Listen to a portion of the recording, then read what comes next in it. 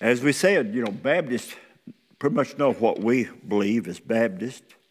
In the New Hampshire Declaration of Faith of 1833, Article 4, concerning the way of salvation, we believe that salvation of sinners is wholly of grace, that through the mediatorial offices of the Son of God, who by the appointment of the Father freely took upon him our nature, yet without sin,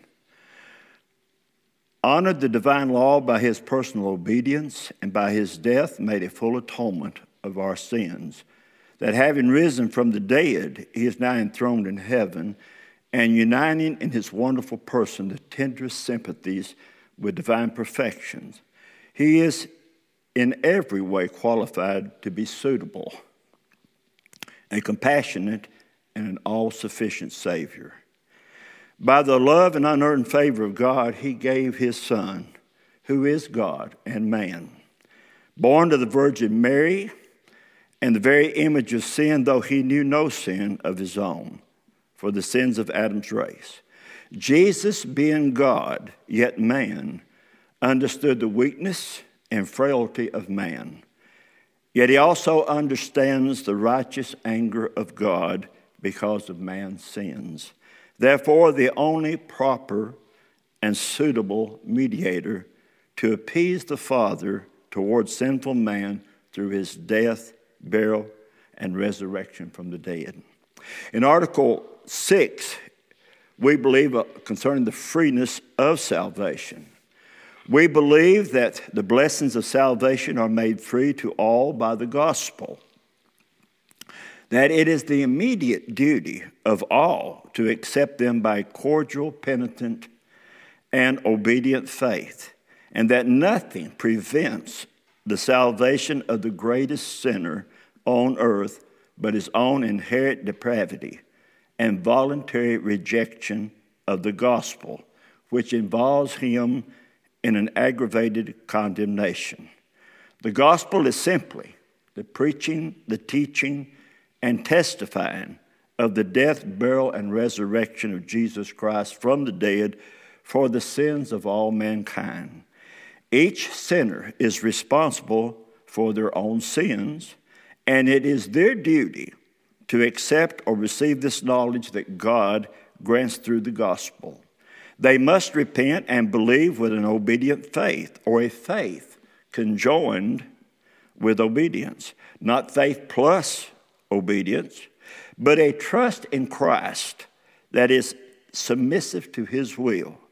That each and everyone has the ability from God to do this, and if they fail and reject this privilege, they choose to pay for their own sin eternally in the devil's hell. Article 7, what we believe about the grace in regeneration. We believe that in order to be saved, sinners must be regenerated or born again. That regeneration consists in the giving of a holy disposition to the mind, that it is effected in a manner above our comprehension by the power of the Holy Spirit, in connection with divine truth, so as to secure our voluntary obedience to the gospel, that its proper evidence appears in the holy fruit of repentance, faith, and a newness of life. Regeneration is the process by which we become saved by God's grace. To be born again from above and to be regenerated is saying the same thing. Every penitent believer is a regenerated person. One becomes saved, number one, by hearing the gospel, which is the power of God unto salvation to everyone that believes. Number two, acting upon this good news by repenting and surrendering their will to God's will. Number three, believing, trusting in Jesus with all their heart, soul, and mind. The Holy Spirit operates on the heart, removes the sinful nature, and replaces it with the love of God. Every regenerated person then manifests the evidence of this change from spiritual death to spiritual life by walking in the newness of life with a penitent, obedient, faithful life in Christ. Article 8 of repentance and faith. We believe that repentance and faith are sacred duties and also inseparable graces wrought in our souls by the regenerating Spirit of God, whereby being deeply convinced of our guilt, danger, and helplessness, and the way of salvation by Christ, we turn to God with unfeigned contrition, confession, and supplication for mercy, at the same time heartily receiving the Lord Jesus Christ as our prophet, priest, and king, and relying on him alone as the only and all-sufficient Savior. Repentance toward God and faith in a risen Savior are inseparable graces. When one repents, he sees his guilt, helplessness, and hopelessness to recover himself from his sins by his own merit and ability. Then sees Jesus by faith as the Savior and turns from sin to God. When one repents, he believes. When one believes, he has repented. God requires this from all mankind. That makes it our sacred duty. When the sinner repents and believes in Jesus, God then gives the sinner to Jesus in regeneration. Calvinists teach that an alien sinner has to be regenerated before he can pray, repent, or believe in Christ to the saving of his soul. Some Arminians teach that an alien sinner must hear, believe, repent, confess, and be baptized into Christ for ace Greek in order to obtain the remission of their past alien sins before they can pray and call upon the Lord. Both these views teach that lost sinners cannot seek the Lord by praying and calling on the Lord in prayer. However, Isaiah 42:18 said, "Hear, ye deaf, and look, ye blind, that ye may see." Isaiah 45:22 says, "Look unto me, and be ye saved, all the ends of the earth, for I am God, and there is none else." Isaiah 55:1-7, "Ho, every one that thirsteth, come ye to the waters, and he that hath no money, come ye buy and eat. Yea, come buy wine and milk without money, without price. Incline your ear and come unto me. Hear, and your soul shall live. Seek ye the Lord while he may be found. Call ye upon him while he is near. Let the wicked forsake his way, and the unrighteous man his thoughts. And let him return unto the Lord, and he will have mercy upon him, and to our God, for he will abundantly pardon." Evidently, Isaiah didn't know that the lost sinner could not hear, look, come, buy, incline, seek, call, and return to the Lord before they were regenerated. The Bible teaches there was a man sent from God whose name was John. He came preaching in the wilderness of Judea, saying, "Repent ye, for the kingdom of heaven is at hand." He said, "Bring forth fruits, meet for repentance," before he would baptize the candidate. He said, "He that believeth on the Son hath everlasting life, and he that believeth not the Son shall not see life, but the wrath of God abideth on him." John the Baptist evidently didn't know that a lost sinner could not repent and believe and call upon the Lord until they were regenerated. He didn't know that. Jesus said, "The time is fulfilled.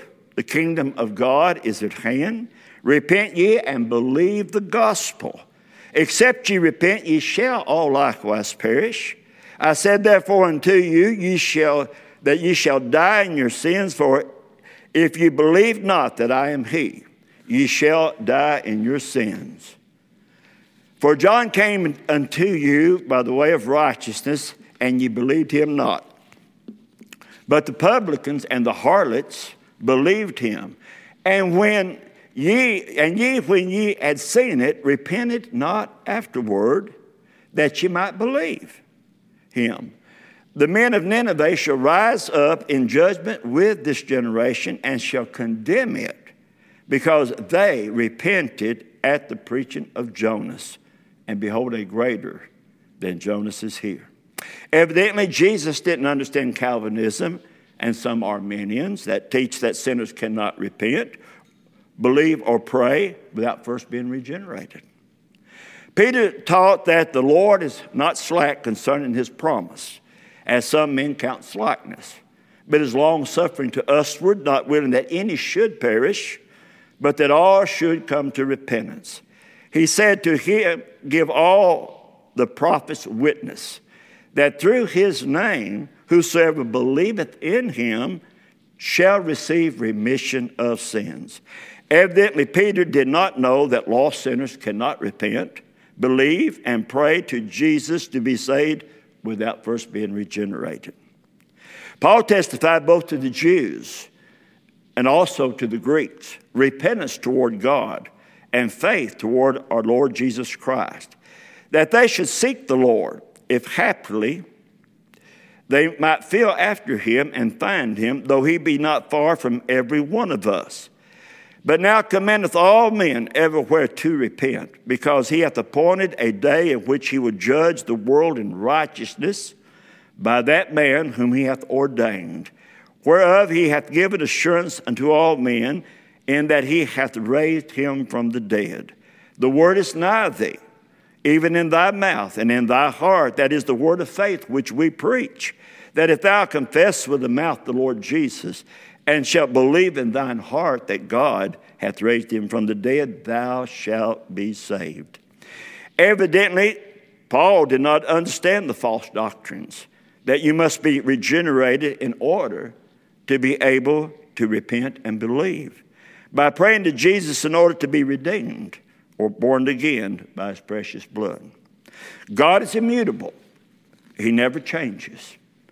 Malachi 3:6, for I am the Lord, I change not. Therefore ye sons of Jacob are not consumed. The very way that Adam and Eve were redeemed, saved, and made secure in their relationship with God is the same way that the last one of Adam's race will be saved and made secure in their relationship with God. God has not changed his plan of redemption for fallen man. Regenerated simply means to be born again from above. Webster's American Dictionary of the English Language, 1828, says, in theology, new birth by the grace of God, that change by which the will of the natural enmity of man to God and his laws are subdued, and a principle of supreme love to God and his law or holy affections are implanted in the heart. Isaiah, according to the Apostle Peter, said, all the prophets gave witness that through his name, Jesus, whosoever believeth in him, Jesus, shall receive remission of sins. Isaiah taught that it was the duty of the alien sinner to hear the gospel, look to God, come to Jesus, incline his ear, seek the Lord, call upon his name, and return to the Lord for mercy. All 7 of these verbs are commanded to a lost sinner for them to obey in order to be redeemed. All 7 verbs are matters of the heart that God requires and has given the sinner the ability to do. He commands the lost to do it in order to obtain salvation. Isaiah is plainly teaching that God saves penitent believers and rejects impenitent unbelievers, and the choice is the individual's to make. John the Baptist preached repentance, for the kingdom of heaven is at hand. He asked the Pharisees and Sadducees, who hath warned you to flee the wrath to come? He said, every tree which bringeth not forth good fruit is hewn down and cast into the fire. He told them to believe in the Son for eternal life, and those that believe not shall not see life, but the wrath of God abideth on them. John the Baptist taught that every one of Adam's race had the ability to repent, believe, and flee the wrath of God to come. He pointed them to Jesus and said, behold the Lamb of God that taketh away the sin of the world. John the Baptist taught that God saves penitent believers and rejected impenitent unbelievers, and the choice was left to the individual to make. Peter, Paul, Mark, Matthew, Luke, John, and every apostle and preacher in the Bible taught that the sinner must hear the gospel, believe the gospel, repent toward God, and believe toward Jesus Christ for the remission of sins. That God saves only penitent believers and rejects impenitent unbelievers, and the choice was the individual's to make. Jesus, the Son of God, manifested in the flesh, both God and man, in one being preached, the time is fulfilled. The kingdom of God is at hand. Repent ye and believe the gospel. He said, except ye repent, ye shall all likewise perish. He taught that ye shall die in your sins if you believe not that I am he. He told the chief priests, elders, and Pharisees that John the Baptist came to them in the way of righteousness, and they believed him not. But the publicans and the harlots believed him. John the Baptist preached repentance and faith in Jesus and an experience of a change of heart before baptism. The publicans and harlots believed John's preaching. They repented, believed in Jesus, and upon a testimony of faith, John baptized them. This experience of salvation changed their nature in a way that the elders, priests, and Pharisees could see the difference that it made, yet they themselves rejected John's baptism by refusing to repent, believe, and have that experience from nature to grace. Jesus said they would not repent, that they too might believe. Jesus conditioned salvation on repentance and faith. The offer was freely given to these Jewish elders, priests, and Pharisees. They were the elect, the chosen of God as a theocratic nation.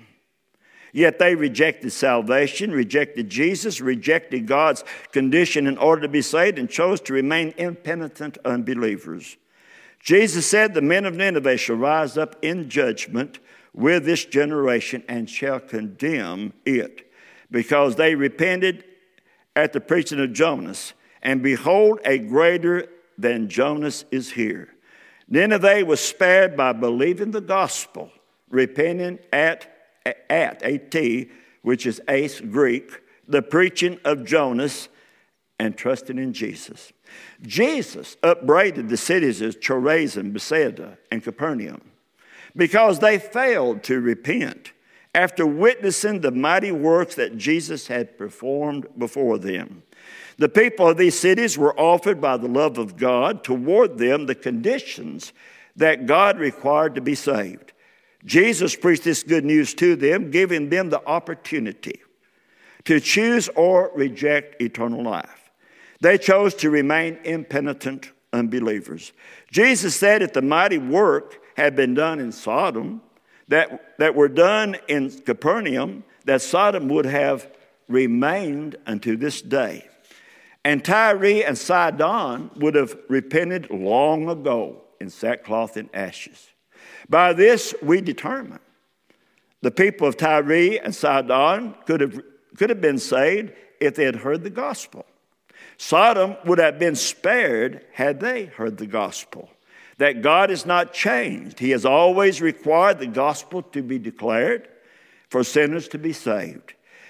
That people have the right to choose whether they choose to carry the gospel to the lost. Lot was a righteous man at Sodom. He could have. Or B, whether the lost will heed the gospel. Jesus reproved the scribes, Pharisees, and hypocrites. They had shut up the kingdom of heaven against man. They would not meet God's requirements to go in themselves, nor would they suffer them that were entering to go in. They refused to repent and believe in Jesus for salvation, and yet they stopped others by opposing the truth to repent and believe in Jesus. By these examples, it is most definitely clear that Jesus taught that penitent believers are elected to be saved, while all impenitent unbelievers are elected to be reprobated, and the choice is left to each individual to make. We are Landmark Baptist. We adhere to the Word of God, basically the King James Version of 1611, for the doctrines that we teach. If it is in the Bible, it is Baptist doctrine. We believe and teach and require a thus saith the Lord to support what we preach and teach. We believe that there is one and only one living and true God, that in the unity of the Godhead, there are three persons, the Father, the Son, and the Holy Ghost, equal in every divine perfection and executing distinct but harmonious offices in the great work of redemption. Each one of the Godhead must perform their special office in the great work of redemption in the unity which it is designed for a lost soul to be saved. The Father cannot do his work until the Son does his work, nor can the Son complete his work until the Holy Ghost does his work, yet they all work in unanimity. God has designed that the gospel is the power of God unto salvation to everyone that believeth. Romans 16:1. That the gospel must be taught, preached, or testified to have the effect upon the lost world. Matthew 28:19, 1 Corinthians 1:21, Acts 20:21 through 24. That the gospel must be accompanied with the Holy Spirit to be effectual in the hearts of man. Luke 4:32, 1 Thessalonians 1:15, Acts 1:16, Acts 28:25. That the gospel must be believed by the sinner to become effectual to him. Romans 16:1, John 5:24, John 20:31. That the sinner is commanded then to repent. Acts 17:30. That the sinners must believe, trust in Jesus with all their heart, soul, and mind. Then Jesus does the saving. Without the sinner's repentance and faith, there can be no pardon. Jesus said, "It is expedient for you that I go away. For if I go not away, the Comforter will not come unto you. But if I depart, I will send him unto you.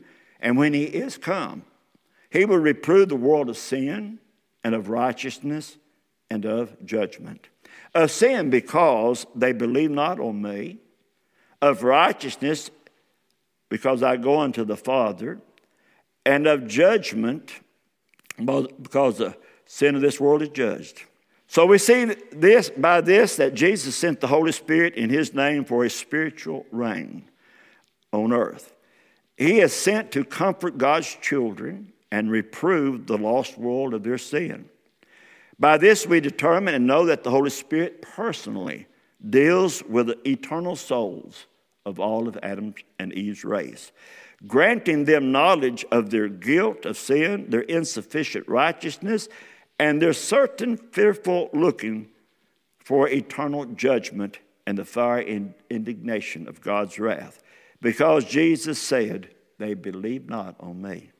The Holy Spirit is the power of the gospel as it is taught, testified, and preached to fallen sinful man. He personally opens the hearts of sinners that they can understand and attend to the things that are said. Acts 16:14. He draws sinners to Jesus, who suffered, bled, died, and was buried and rose again. Jesus said, "And if I be lifted up from the earth, will draw all men unto me." We know that Jesus sent the Holy Spirit in his name to do this work. However, not everyone drawn to Jesus by this influence of the Holy Spirit will be saved. Some will depart from the holy commandment delivered unto them, which is repentance. Others will draw back to perdition that fail to believe to the saving of the soul. You'll find that in 2 Peter 2:21 and Hebrews 10:39. But those that are penitent believers see Jesus as their personal Savior and come to him. Jesus said, "I am the way, the truth, and the life, that no man cometh unto the Father but by me." Jesus is the mediator between the Father and the sinner. To reach the mercies of the Father, Jesus must mediate between the offended God and the sinful man. When he does, the Father then grants godly sorrow to the sinner that enables them to experience repentance unto life. The Father then, by the power of the Holy Spirit, draws them to Jesus, and they are eternally saved. Jesus said, "No man can come unto me except the Father which hath sent me draw him, and I will raise him up the last day." All three persons of the Godhead must perform their distinct work in redemption, but remember, unless the sinner themselves repent and believe, they will never experience the change from nature to grace or understand the new birth from above. John 6:37 says, "All that the Father giveth me shall come to me, and all him that cometh to me I will in no wise cast out." L.S. Ballard, in a book called Election Made Plain, page 40, says this. Rotherham's translation reads thus: "All which the Father gives me unto me will have come." This makes the verse clear and shows that all whom the Father gives to his Son will have already come to him when the giving takes place. They come by repentance and faith and are given in regeneration. In closing this lesson, I trust that each and every one that reads and studies this will be able to grasp the teachings of each view presented. Anabaptists rejected Pelagius' views. They rejected Augustine of Hippo's views. And as early as 1120 A.D., before Calvin or Arminius, the Anabaptists of the Valley of the Piedmont taught that Jesus died for the salvation of all those that believe, and he is risen for our justification. Landmark Baptists still teach this same doctrine today for the salvation of lost souls. Though Arminians vary in their teaching and views on how alien sinners are saved, they all agree that the sinner must endure until the end of their life in order to finally obtain complete forgiveness. And only judgment will determine if they were successful. However, the scriptures teach that the general resurrection comes before the final judgment. In the resurrection, each one rises with a glorified body or a corrupt body. Therefore, it will be too late for those that depended on their own works after belief to be redeemed. Judgment determines the rewards of the righteous and the punishment of the wicked, not whether one will be saved or reprobated. Calvinists are consistent in their views. They teach. They all agree that God elected in eternity, before he created anything, that he will give a certain number of both angels and mankind in a covenant of redemption to Christ. That number could not be increased nor diminished. That mankind was elected unconditionally. In other words, they would not have to repent and believe in Christ in order to be saved. And that God in time, whenever he could get the most glory and honor in it, would draw the sinner with effectual callings that they could not resist, and they would be redeemed. That he would cause the sinner to be willing to come, and the sinner virtually would have no choice in the matter. In other words, man would be like a computer. He could only do what God programmed him to do. Baptists should never be drawn into either of these views. Why? Because Arminians' doctrine makes each individual their own Savior, which will damn their souls to a devil's hell. Calvinists teach for man to wait till God does the work in his own good time, which also damns the lost souls to a devil's hell. So, brethren, when you preach to the lost, point them to Jesus. Tell them to repent and believe the gospel. Don't be like the Arminians and tell them that God may have something else for them to do, and they will have to be willing to do it in order to be saved. God requires sinners to repent and believe right now. Now. Not tomorrow. Not somewhere else. Right now. Calvinists will just have the sinners to sit back and wait until they die lost without God. So don't teach the lost to wait till the Spirit draws them. Certainly the Holy Spirit will do His work. But command them to repent and believe the gospel.